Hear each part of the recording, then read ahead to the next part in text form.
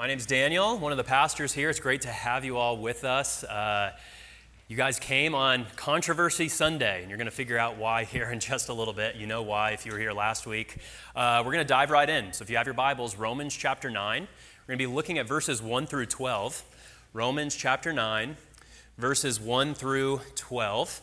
This is God's Word. We're going to read the passage together. We're going to pray, and then we're going to dive into our teaching. So Romans chapter 9. You can follow along on the screen as well if you don't have a Bible. Let's read together. I'm speaking the truth in Christ. I'm not lying. My conscience bears me witness in the Holy Spirit that I have great sorrow and unceasing anguish in my heart. For I could wish that I myself were accursed and cut off from Christ for the sake of my brothers, my kinsmen according to the flesh. They are Israelites. And to them belongs the adoption, the glory, the covenants, the giving of the law, the worship, and the promises. To them belong the patriarchs, and from their race, according to the flesh, is the Christ, who is God over all, blessed forever. Amen. But it's not as though the word of God has failed. For not all who are descended from Israel belong to Israel, and not all are children of Abraham because they are his offspring. But through Isaac shall your offspring be named. This means that it's not the children of the flesh who are children of God, but the children of the promise are counted as offspring. For this is what the promise said.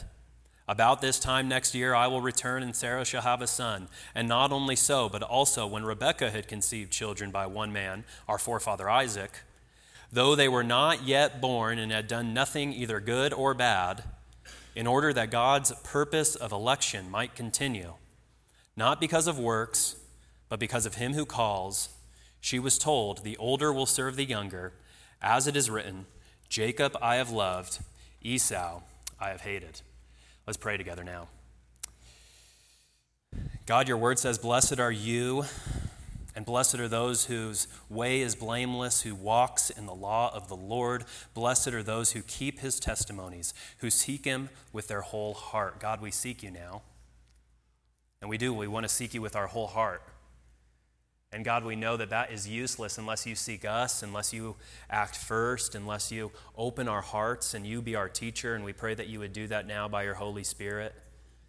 And God, I pray as we talk about a sensitive topic this morning that you would be exceedingly gracious to us, that you would meet us in our questions, that you would meet us in our skepticism, sometimes even our cynicism, and that you would make us people who long to know your truth, make us people who submit to you and seek to love you with all of our heart, all of our soul, all of our mind, and all of our strength. And we pray this all in the name of Jesus, your Son, who loved us and died for us. Amen. All right, so as I said, this is Controversy Sunday. Deeply controversial topic that we're talking about this morning. We're talking about this idea of predestination, this idea of election, which we just read about. And our motivation for studying predestination, really, it was spurred by our teaching last week. If you remember and you were here with us last week, Paul, who's the author of this letter to the Romans that we've been studying through, he actually unpacked this idea last week, this idea that God is sovereign, that God's a king. And as a sovereign king, he has absolute control, absolute authority, and absolute power over all things. Everything. That's good things and bad things. Big things and small things. Paul says this sovereignty, in fact, and this is the controversial point, Paul says this sovereignty, his rule and control over all things, even extends to the eternal destiny of human beings. That our eternal outcome is controlled not by us, but actually by God, even before the foundation of the earth. And we read about this last week. Paul put it in these terms. He said, this is something we know. He says, we know that for those who love God, all things work together for good for those who are according to his, that's God's purpose. For those whom God foreknew, he also predestined to be conformed to the image of his Son, in order that he might be the firstborn among many brothers. And those whom God predestined, he also called. Those whom he called, he also justified. And those whom he justified, he also glorified. So you see, God in eternity past, he knew a people, he foreknew them. And then he predestined those people to be called to his son Jesus, to be forgiven of their sins. That's what that word justification means, to be forgiven of their sins, and ultimately to be glorified in heaven with Jesus and have eternal life. So that's the teaching.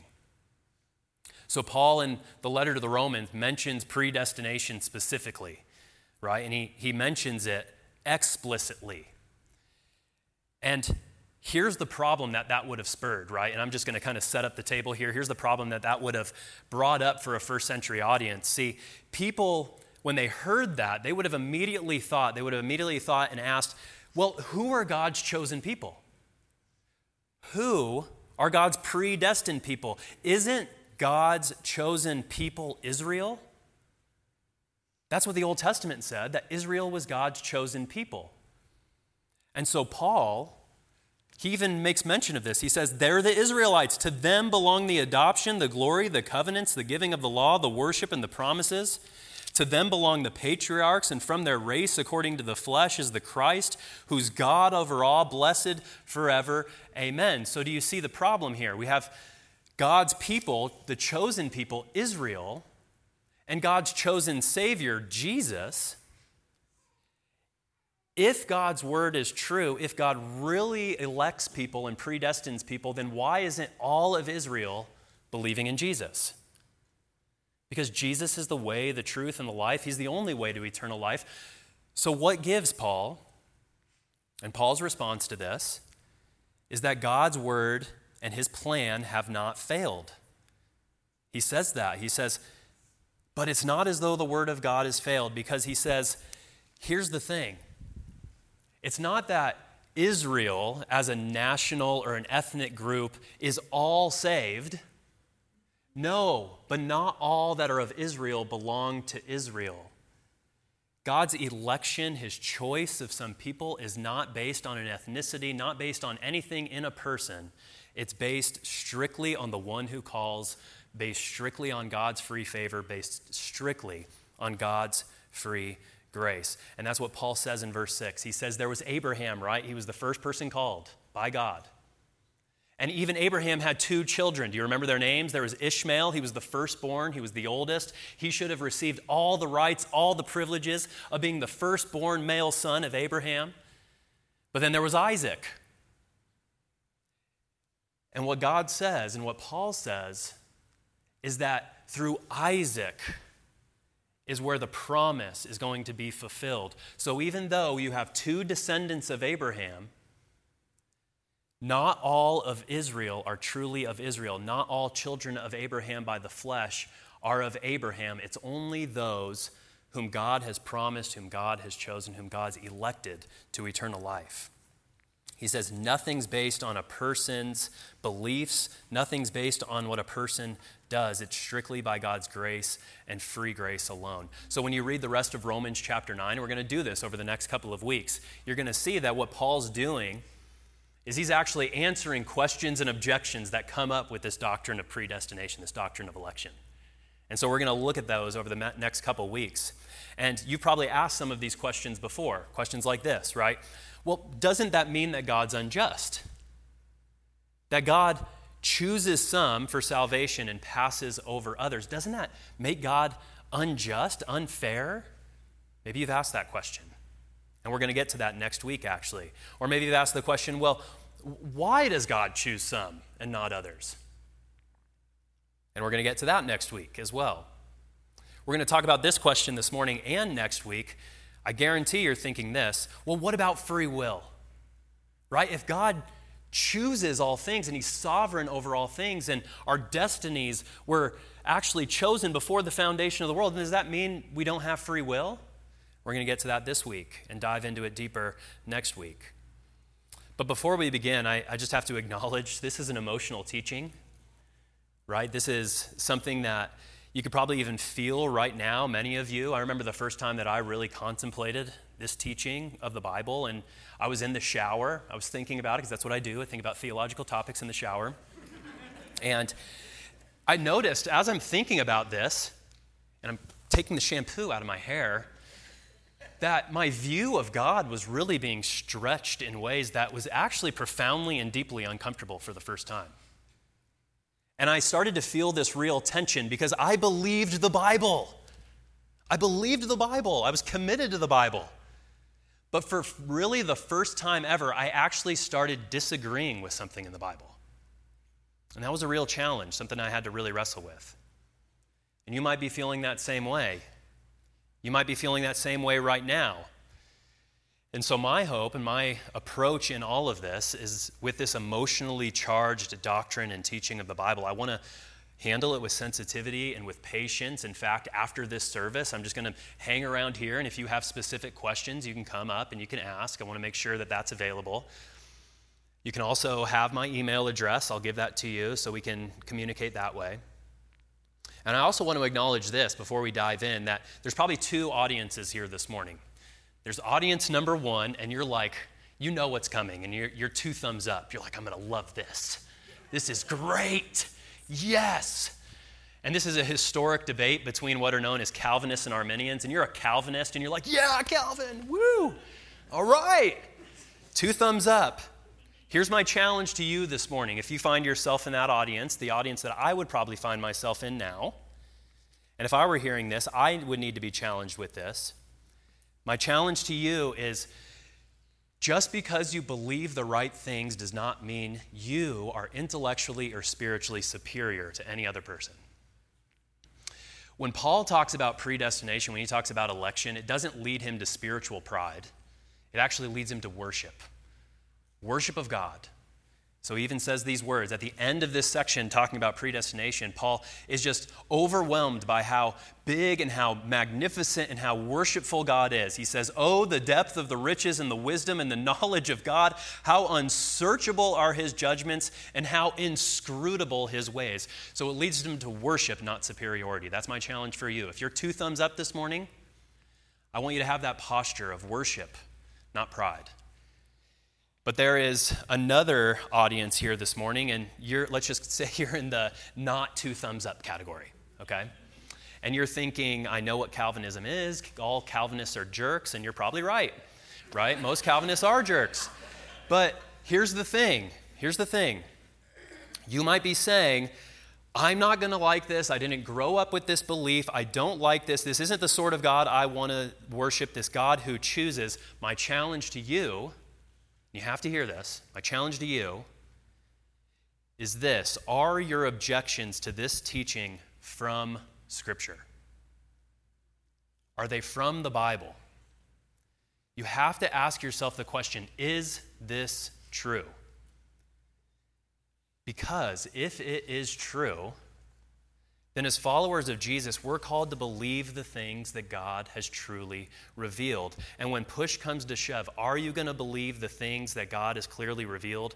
Or are you going to believe the things that you only like that God has revealed? It's a challenge for each and every one of us. So again, my challenge to those who are not in the thumbs up category, make sure your objections and dislike of this teaching are from the Bible and no other place. So this morning, let me just give you two headings of where we're going to go. First heading, very simple, what is predestination? We're just going to pause here a little bit because we want to understand what Paul is going to be talking about in the next couple of weeks. So this morning, we're going to be looking at a lot of different texts. And just to get nailed down, what sometimes can feel like nailing Jell-O to the wall, what is predestination? But then the second thing that we're going to talk about is the most common question that I hear for people who oppose predestination and election, and then the most common objection that I hear when people oppose election and predestination. So first, let's start here. What is predestination? And first and foremost, before we go anywhere else, you have to realize that predestination is biblical. It's biblical. Because some people hear this, and their thought is, well, that's just something philosophical, right? This idea or this debate is really philosophical. It's something outside of Scripture imposed on the Bible. But if you read the Bible carefully, you'll observe very quickly that predestination is not imposed on the Bible. It's actually something that raises right out of the Bible. So again, let's just look at the verse that we already looked at just to kind of set our grounding. Romans chapter 8, verse 28 through 30. We read this last week. Paul said it again. He said, and we know for those who love God, all things work together for good for those who are called according to his purpose. So we see predestination is about God's purpose, God's will, right? For those whom God foreknew, he also predestined to be conformed to the image of his Son. And then in verse 30, he says, those whom he predestined, he called. Those whom he called, he justified. Those whom he justified, he glorified. So just a couple of observations here. Notice, directly intertwined with this issue of predestination has to do with your life, has to do with my life, has to do with God's will for your life, and also entwined in this teaching is issues of eternal destiny. You can kind of think of it like this long chain, right? He starts with these people God foreknew at the very beginning. That's link number one. And those people God knew from all eternity, he predestined. That's link number two. Those whom he predestined, he called to his Son Jesus. Those whom he called to his Son Jesus, another link, he justified, meaning he forgave them of their sins, gave them faith to believe in Jesus, and then ultimately he glorifies those people, the last link in the chain. So it's one long chain link from eternity past to eternity future. So you see that. Let's look at another one of Paul's letters where predestination is mentioned. This comes from Ephesians chapter 1. And Paul there, he starts with this prayer out to God. And this prayer starts like this: Blessed be the God and Father of our Lord Jesus Christ, who has blessed us in Christ with every spiritual blessing in the heavenly places. So you hear here already, right? God wants to give a spiritual blessing to those who are in Jesus. And who are the people in Jesus? Well, verse 4, even as he chose us in him, in Jesus, when? Before the foundation of the world, that we should be holy and blameless before him. In love, he predestined us for adoption to himself as sons through Jesus Christ, according to the purpose of God's will, to the praise of his glorious grace, with which he has blessed us in the beloved.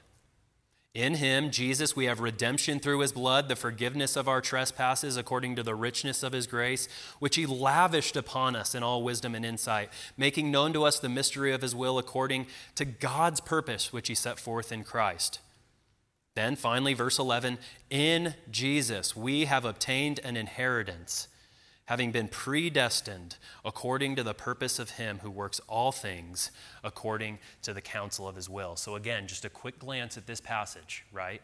You see that chain. You see the chain again, right? God wanted to spiritually bless a people from all eternity, so he chose a people, called a people, predestined a people into his Son Jesus to inherit eternal life, forgiveness of sins, and perfect holiness in eternity.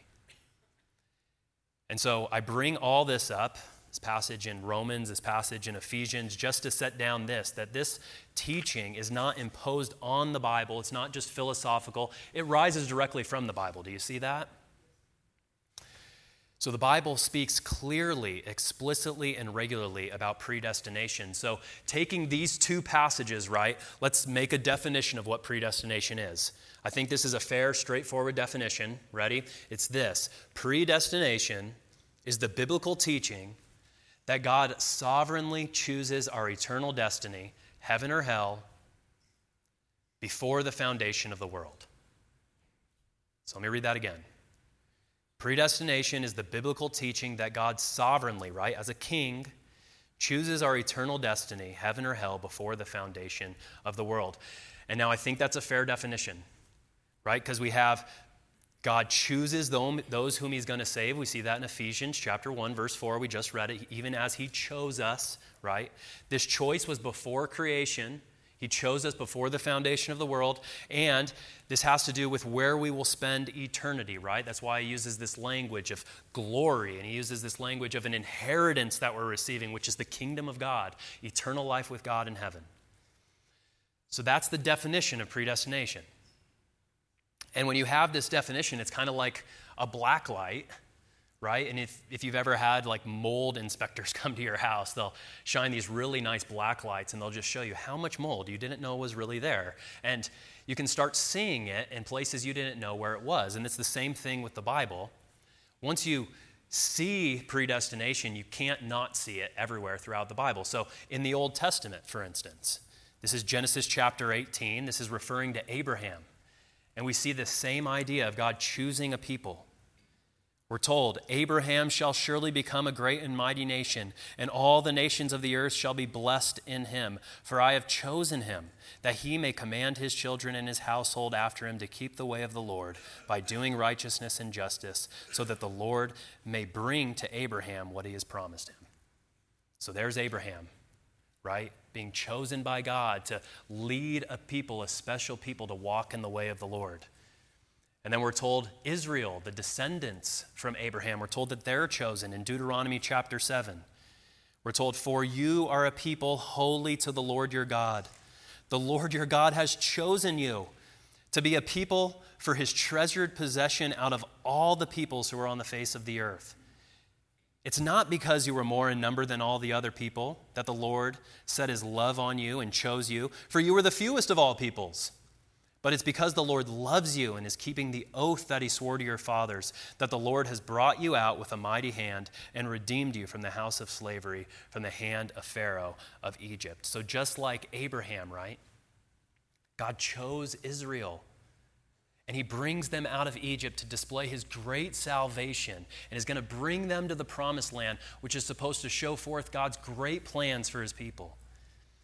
And then skip forward just about 1,000 years, the great prophet Isaiah, he's actually having this prophecy about eternal life, the new heavens and the new earth, right? Heaven on earth. And he gives this great prophecy telling us what it's going to be like. And he says, I will bring forth offspring from Jacob, and from Judah possessors of my mountain, my chosen shall possess it. He's talking about this great mountain that people will go to, and they'll worship God there, and they'll love God there. And who are the people that are going to be there? God's chosen. And then later on, Isaiah gives another image of this.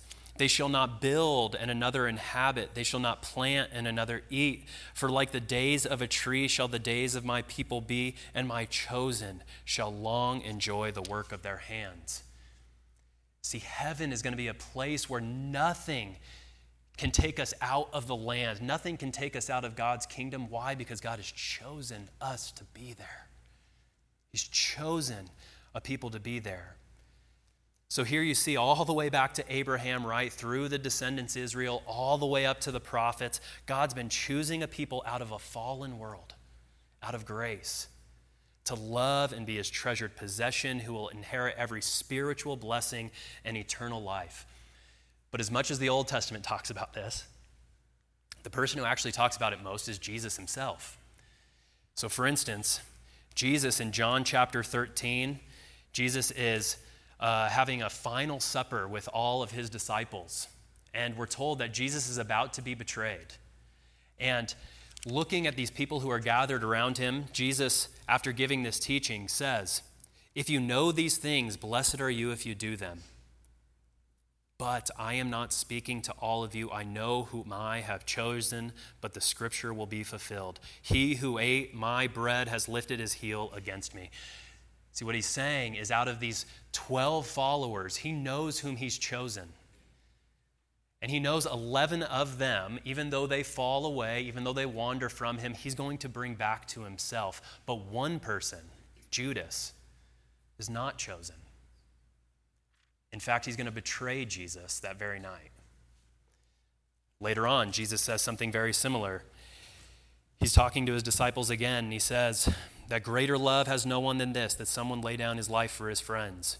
You are my friends, and if you do what I command you, no longer do I call you servants. For the servant does not do what his master is doing, but I've called you friends. For all that I have heard from my Father I have made known to you. You did not choose me, but I chose you, and appointed you, that you should go and bear fruit, that your fruit should abide, so that whatever you ask my Father in his name, in my name, he may give to you. A little later on, If the world hates you, know that it has hated me before it hated you. If you were of the world would love you as its own. But because you are not of the world, but I chose you out of the world, therefore the world hates you. So here you have Jesus, right? Just picking up on what the Old Testament had said before. This distinction, he says, is between a fallen world in rebellion against God, and God, out of his grace and love, takes a people in rebellion against him, living in darkness, and he brings them into a relationship with God. He brings them into the kingdom of God. And that's why, like, when you're reading the New Testament, there's this word that keeps popping up, and you see it in a lot of the letters that a lot of the New Testament writers write. They refer to God's people as the elect. The elect. It literally means chosen ones, right? Think of an election. What do you do in an election? We just had an election, right? Too soon? Okay. So we just had an election, and what do you do in an election, right? You go into the voting booth and you pick one candidate. You pick one person. And you have your reasons for it. I don't have to know what those are. But you pick one person. You elect one person. So that's why the New Testament, when it refers to the people of God, it refers to them as the elect. Paul, when he's writing a letter to Titus, he opens the letter, Paul, a servant of God and apostle of Jesus Christ, for the sake of the faith of God's elect, his chosen ones, and their knowledge in the truth, which accords with godliness, in hope of eternal life, which God, who never lies, promised before the ages began. Peter, another one of Jesus' followers, actually called the chief apostle, says, Peter, an apostle of Jesus Christ, to those who are elect exiles of the dispersion in Pontus, Galatia, Cappadocia, Asia, and Bithynia. So election, right, like this black light, predestination, is all throughout the Bible. You see its fingerprints everywhere, this idea that God chooses those whom he's going to save. And now, just as a reminder, you might not like this idea. I get that. I get it. But again, when push comes to shove, are you going to believe the things that God's clearly revealed, or only the things that you like that God has revealed?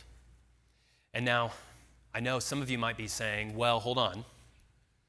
I believe in predestination, but I think the reason that God chooses some and passes over others is because God sees in advance those whom are going to believe in Jesus. And then because he sees, because he's perfectly all-knowing, who's going to believe in Jesus, he then chooses those people as a response to them having faith.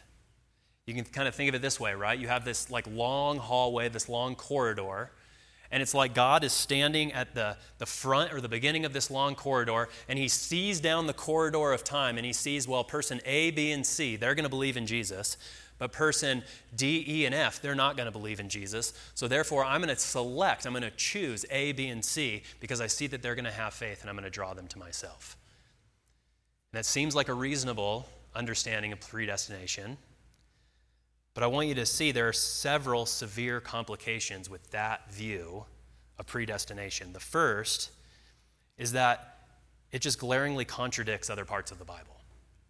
So for instance, we already saw in John chapter 15, verse 16, Jesus said explicitly, "You did not choose me, but I chose you." So it's not that somebody chose God first and then he chose those people. No, it's the exact opposite. Another New Testament writer puts it this way. He says, "We love because he first loved us."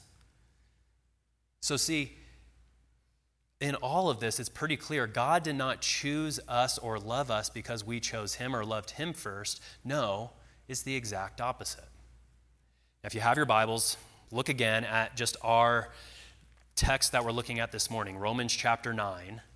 And you see here, this is really the first objection that Paul works with, this idea that God foreknows a certain people, chooses those people because he thinks that they're going to have faith, and that's the reason why. But Paul says it never worked that way. Beginning in verse 10, we're told that when Isaac had a set of twin boys with Rebekah, we're told, when Rebekah had conceived children by Isaac, one man, our forefather Isaac, though they were not yet born, and had done nothing, either good or bad, in order that God's purpose of election might continue, not because of works, but because of him who calls, she was told, the older, that is Esau, shall serve the younger, that is Jacob. As it is written, Jacob I have loved, but Esau I have hated. So you see, this passage is teaching before good or bad, right? God didn't foresee the faith of Jacob and then choose Jacob. No, before they could do anything, either good or bad, God chose Jacob and passed over Esau. And by the way, if God could look down the corridor of time, which he can, but if God looked down the corridor of time and saw Jacob, he would have saw a real charlatan of a guy. If you know the story, there's nothing good in Jacob. He's a swindler, he's a stealer, he's a liar. Jacob I've loved, but Esau I have hated. So the Bible tells us faith is not why God chooses us, but we have faith because God chose us and he gives us the grace to believe. In our confession of sin this morning, right, we read from Ephesians chapter 2, verse 8. There we were told, for it is by grace you have been saved through faith. And that faith is not your own doing, but even that is a gift of God. Why? So that no one may boast. See, we have faith because God gave us faith before we could believe in him. So to say God chose us because we have faith puts the cart before the horse. And as you know, that is not a good way to pull a horse. But here's the biggest complication. So the first complication with this idea is that it kind of contradicts the Bible. But then the second, and I think this is maybe one of the bigger implications of this idea of God foreseeing our faith and choosing us on the basis of that, is that I think it contradicts grace. And let me tell you why. See, we as Christians believe that we are saved by God's grace, God's free grace. Free grace. Because grace, by definition, means unmerited favor, undeserved love.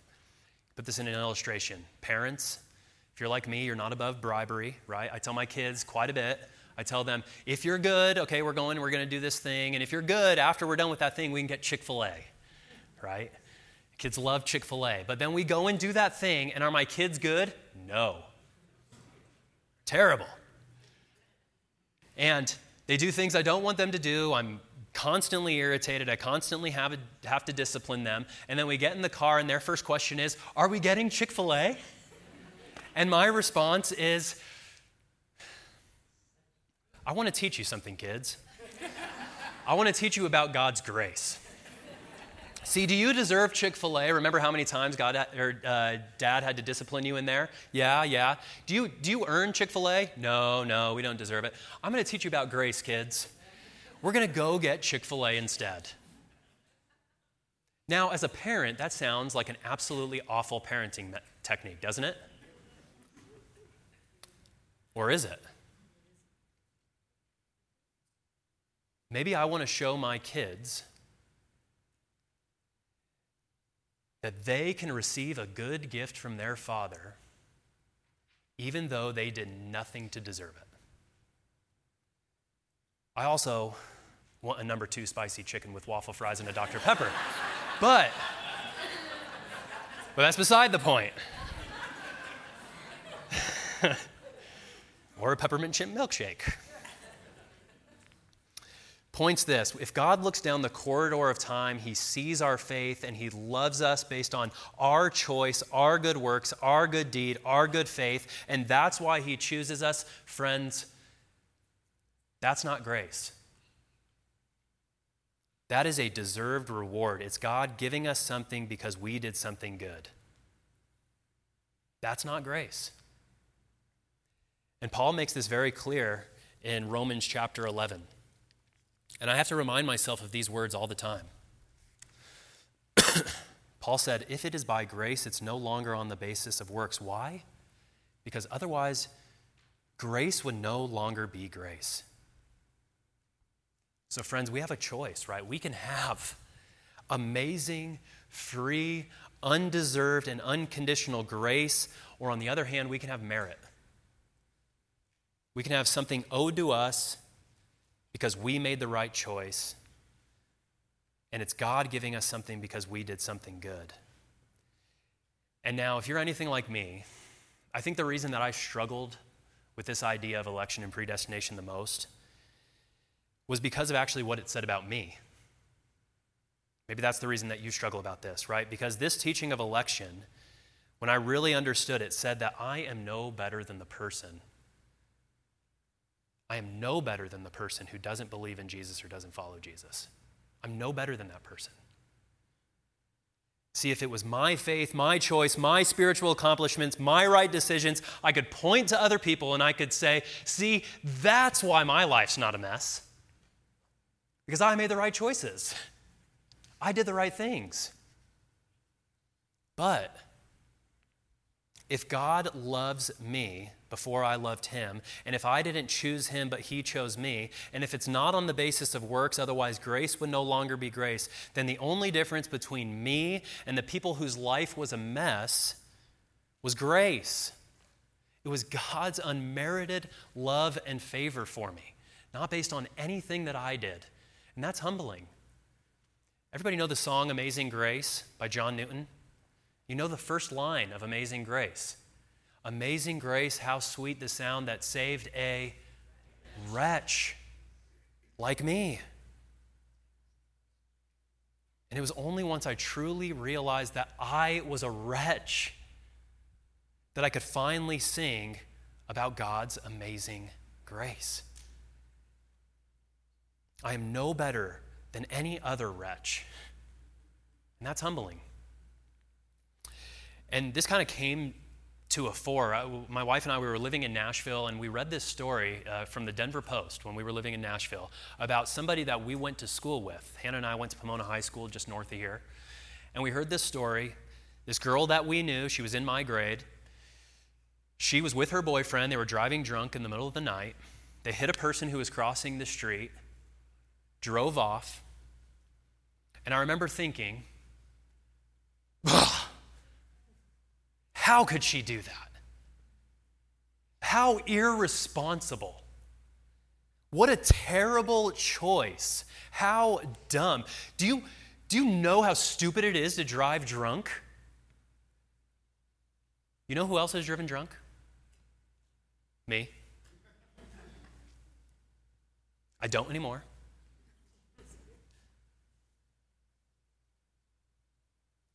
And you know why I stand here today?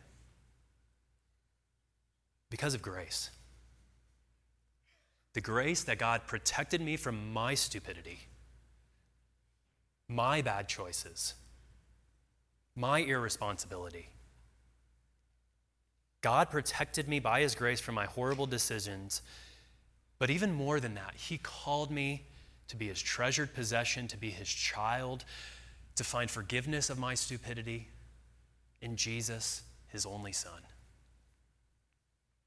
In other words, grace, the unmerited, amazing grace that saved a wretch, a drunk, driving, irresponsible, dumb, and selfish wretch like me. Any other wretches in here? It's humbling, isn't it? So what is predestination? Well, predestination is the biblical teaching of God's sovereign, free grace for sinners who do not deserve his love. And now that we've defined predestination, let's look at the question, right? So this is the biggest question that comes in people's mind today. It was a problem during Paul's time as well, but this is the one that we struggle with the most. Question number one is this: well, what about free will? What about free will? And the rationale goes something like this, right? If God has sovereignly chosen eternity before the foundation of the world, doesn't that suggest that free will is just a charade, that free will doesn't exist?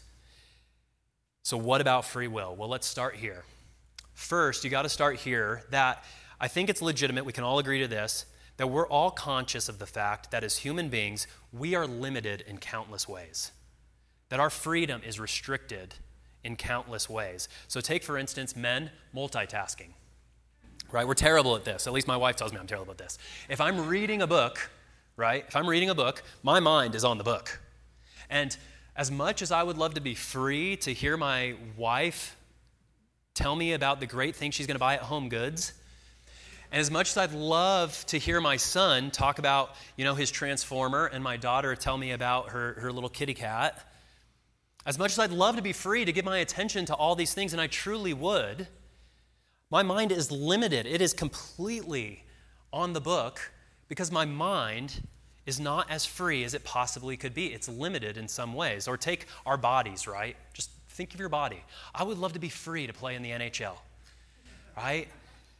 But my body's limited. I wasn't born in Canada. I have relatively good teeth, and I'm not 6'5". So I can't play in the NHL. I'll never play in the NHL. I'd love to be free to play for the Colorado Avalanche or, heaven forbid, like the Anaheim Mighty Ducks or something like that. But I'm not. I can't because my body's limits what I'm free to do. Now, if that's the case for every part of our human nature, right? That we're limited, our minds, our emotions, our desires, our bodies, every part of us is limited. It's not completely free. Why on earth do we think, well, not our will. Our will's completely free. Our will isn't bound by anything. Well, why would that be the case? Doesn't seem to be the case with everything else. And now, here's the thing. I do believe there is such thing as free will. I do believe it.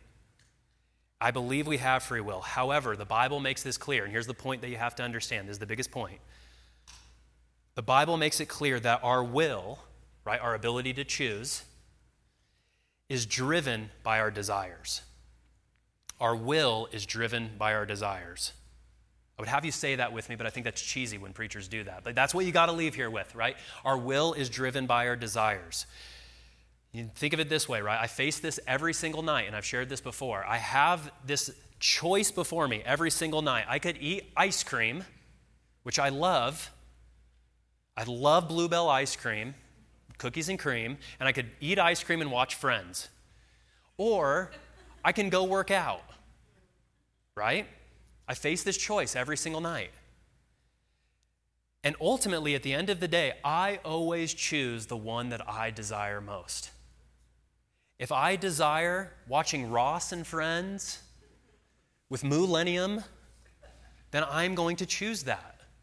If I desire to work out, lower my blood pressure, work off those excess sugars that I put on from the ice cream the night before, then I'm going to work out.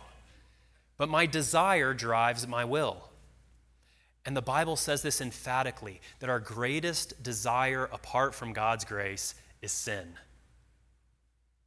In other words, our desire as fallen creatures is not moving toward God, to embrace God, to make right choices for God, and to follow God. No, our desires are actually moving in the complete opposite direction as fallen, sinful creatures.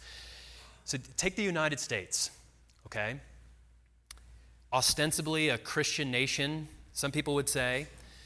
Well, I was just reading these stats from Gallup Research. This is their research that they do regularly on religion in the state or in the United States. Here are the numbers. This was data pretty much from 2017 to 2020. 87% of Americans say that they believe in God. So 87%. But dig a little deeper into the data. 47% of those are members of churches. 38% of those, when you dig deeper, regularly attend worship. Dig even deeper. 9% read Scripture regularly. So a vast majority of people, right, say, we follow God, we believe in God. But when you dig into the data, it shows that our desire isn't for God. Our desire isn't to worship God, be a part of His church, hear from Him by reading what He's given us. And all this to illustrate that even though we say we believe in God, our desires are moving in the opposite direction, aren't they? Now, somebody might be asking the question, well, but aren't we made in God's image? We're made in God's image, and doesn't that mean we're going to gravitate toward a relationship with God?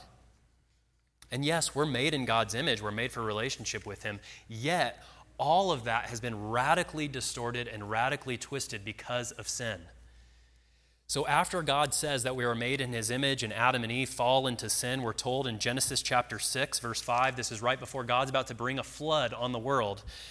God looks out at every single human heart, every person that exists, and we're told the Lord saw that the wickedness of man was great in the earth, and that every intention of the thoughts of his heart was only evil continually.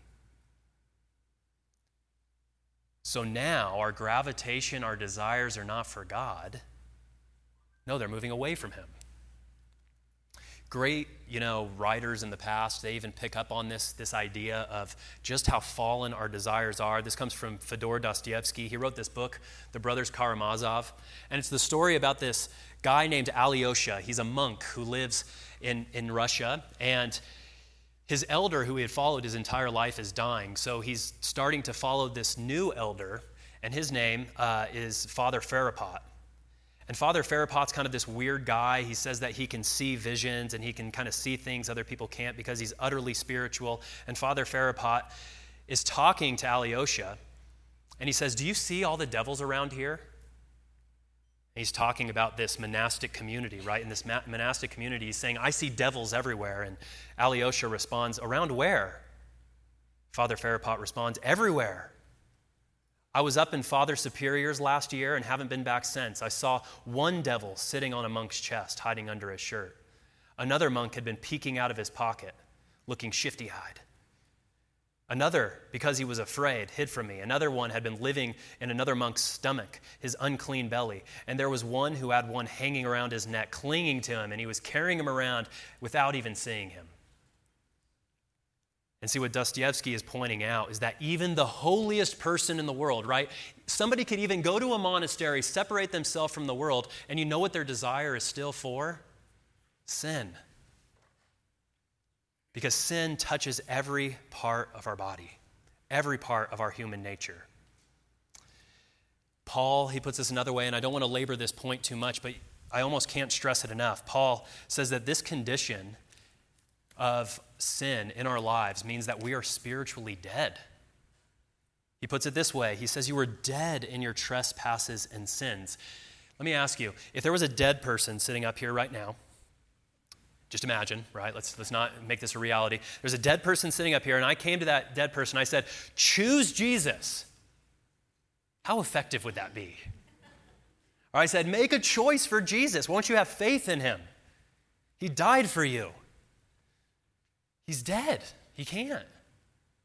And then Paul says this deadness moves in a particular direction. He says, in which you once walked, following the course of this world, following the prince of the power of the air, the spirit that's now at work in the sons of disobedience, among whom we all once lived in the passions of our flesh, carrying out the desires of our body and the mind, and were by nature children of wrath like the rest of mankind. See, dead people cannot have a will that freely chooses Jesus because they're dead and moving in an opposite direction.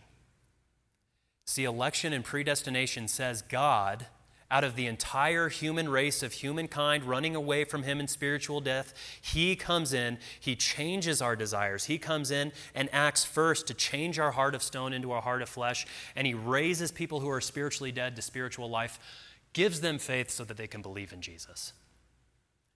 Paul says that very thing. He says, "But God, being rich in mercy because of the great love with which he loved us, even when we were dead in our trespasses, made us alive together with Christ. By grace you have been saved, and raised us up with him and seated us with him in the heavenly places in Christ Jesus, so that in the coming ages he might show the immeasurable riches of his grace and kindness toward us in Christ Jesus." Now, see, this is really important because predestination and election, they're often caricatured, kind of like a cartoon. And we're told that, well, there's all these innocent people. And God just arbitrarily, with all these innocent people who want to go to heaven, he's saying, I'm going to take only this amount of people. And these people who want to come to heaven, no, I'm going to give them a stiff arm.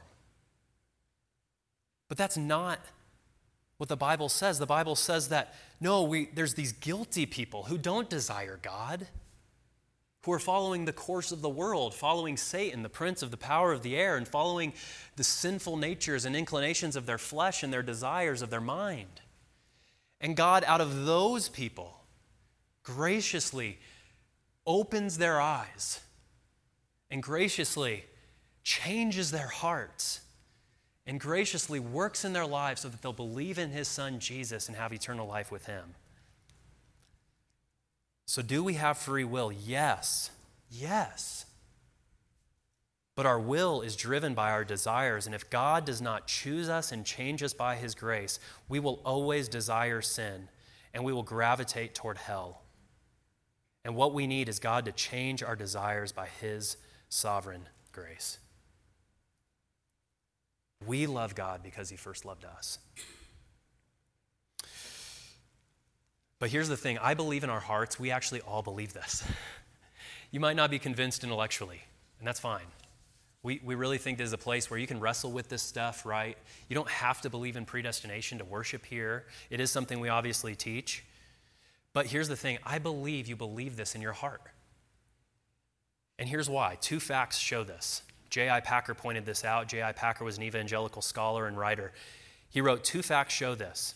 In the first place, when you pray, you give thanks to God for your conversion. You thank God. God, thank you for converting me. Thank you for giving me spiritual life. Thank you for changing me. Now, why do you do that? Because in your heart, you know that God is entirely responsible for it.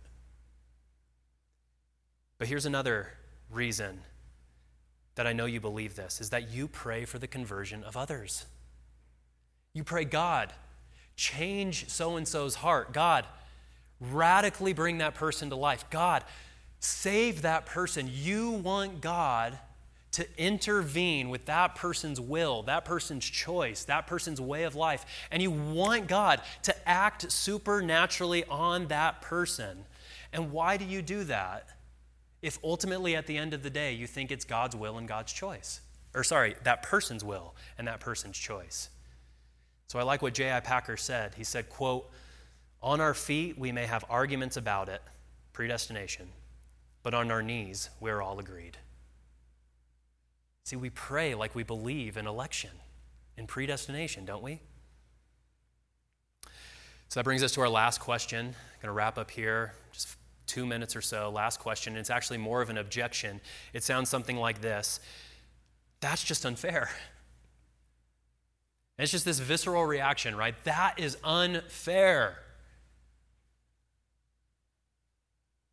And by fair, I have to concede this. If by fair you mean that God treats everybody equally, then yes, God is unfair. He is. One author put it this way: God appeared to Moses in a way he didn't appear to Hammurabi. God gave blessing to Israel that he did not give to Persia. Jesus appeared to Paul on the road to Damascus in a way he did not manifest himself to Pilate. He gave the Nelans fantastically good looks. You know? It's not fair, I know. But here, let me allow me to answer your question or your objection. It's not fair with another question. Friends, do you want God to be fair with you? Do you want God to give you what you deserve? Or do you want grace? Do you want the unmerited, undeserved, completely free gift of God and his love? Or do you want God to be fair with you? Because grace is not fair. Grace is God sovereignly giving love even though we don't deserve it. Now, as a pastor, one of the most common concerns that I hear is that I'm not sure that God loves me.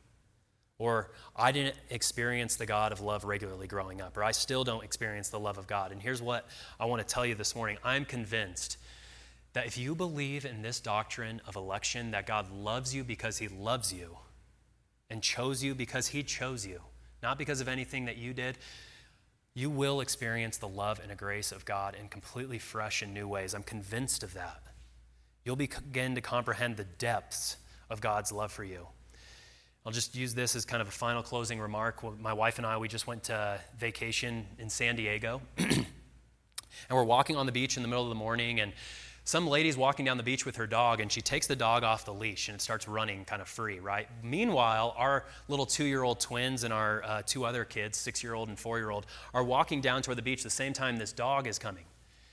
And now Hannah says, and this is a direct quote, she says, "If that dog does anything to my children, the non-Christian Hannah's going to come out." And now Hannah disputes this point, but I think she said this. I think she followed that up with, "I'm going to punch that lady in the face." She disputes that she said that. I remember that distinctly, though. And here's the point. The point is that God does not care. He is not interested in the Christian Hannah. He's not. God is not interested or loving Hannah because of how good of a Christian she is. He does not love her because of how many good decisions she makes, how many right choices she makes, how much faith she has, how many prayers she recites. No, God loves Hannah because God loves Hannah, period. He's a gracious, loving God. God loved Hannah before the foundation of the earth because she had done nothing either good or bad that would have earned his love. And in love, he predestined her in Jesus for adoption as his daughter. And out of love for her, he sent his son to die for the non-Christian Hannah. Friends, that is the love of God, the amazing grace of God. And it's rooted in the electing, sovereign choice of God. Amen? Let's pray. Heavenly Father, you are the gracious, electing, magnificent, glorious, all-powerful God of the universe. Your ways are not our ways. Your ways are inscrutable. Your knowledge unsearchable, God. We don't know why you love us. We don't know why you chose to love us. But God, you do love us. You loved us before the foundation of the earth, before we could do neither good nor bad. And God, you so loved us that you sent your Son to die for us so that we might be holy and blameless before you in love, predestining us for adoption as sons and daughters before the foundation of the earth. God, I pray that we would see the beauty of that electing love. I pray that we would believe in it with all of our heart. And I pray that it would deeply comfort us, knowing that there is nothing, neither good nor bad, that we can do to deserve it. We pray this all in the matchless name of Jesus, our Savior and your Son. Amen.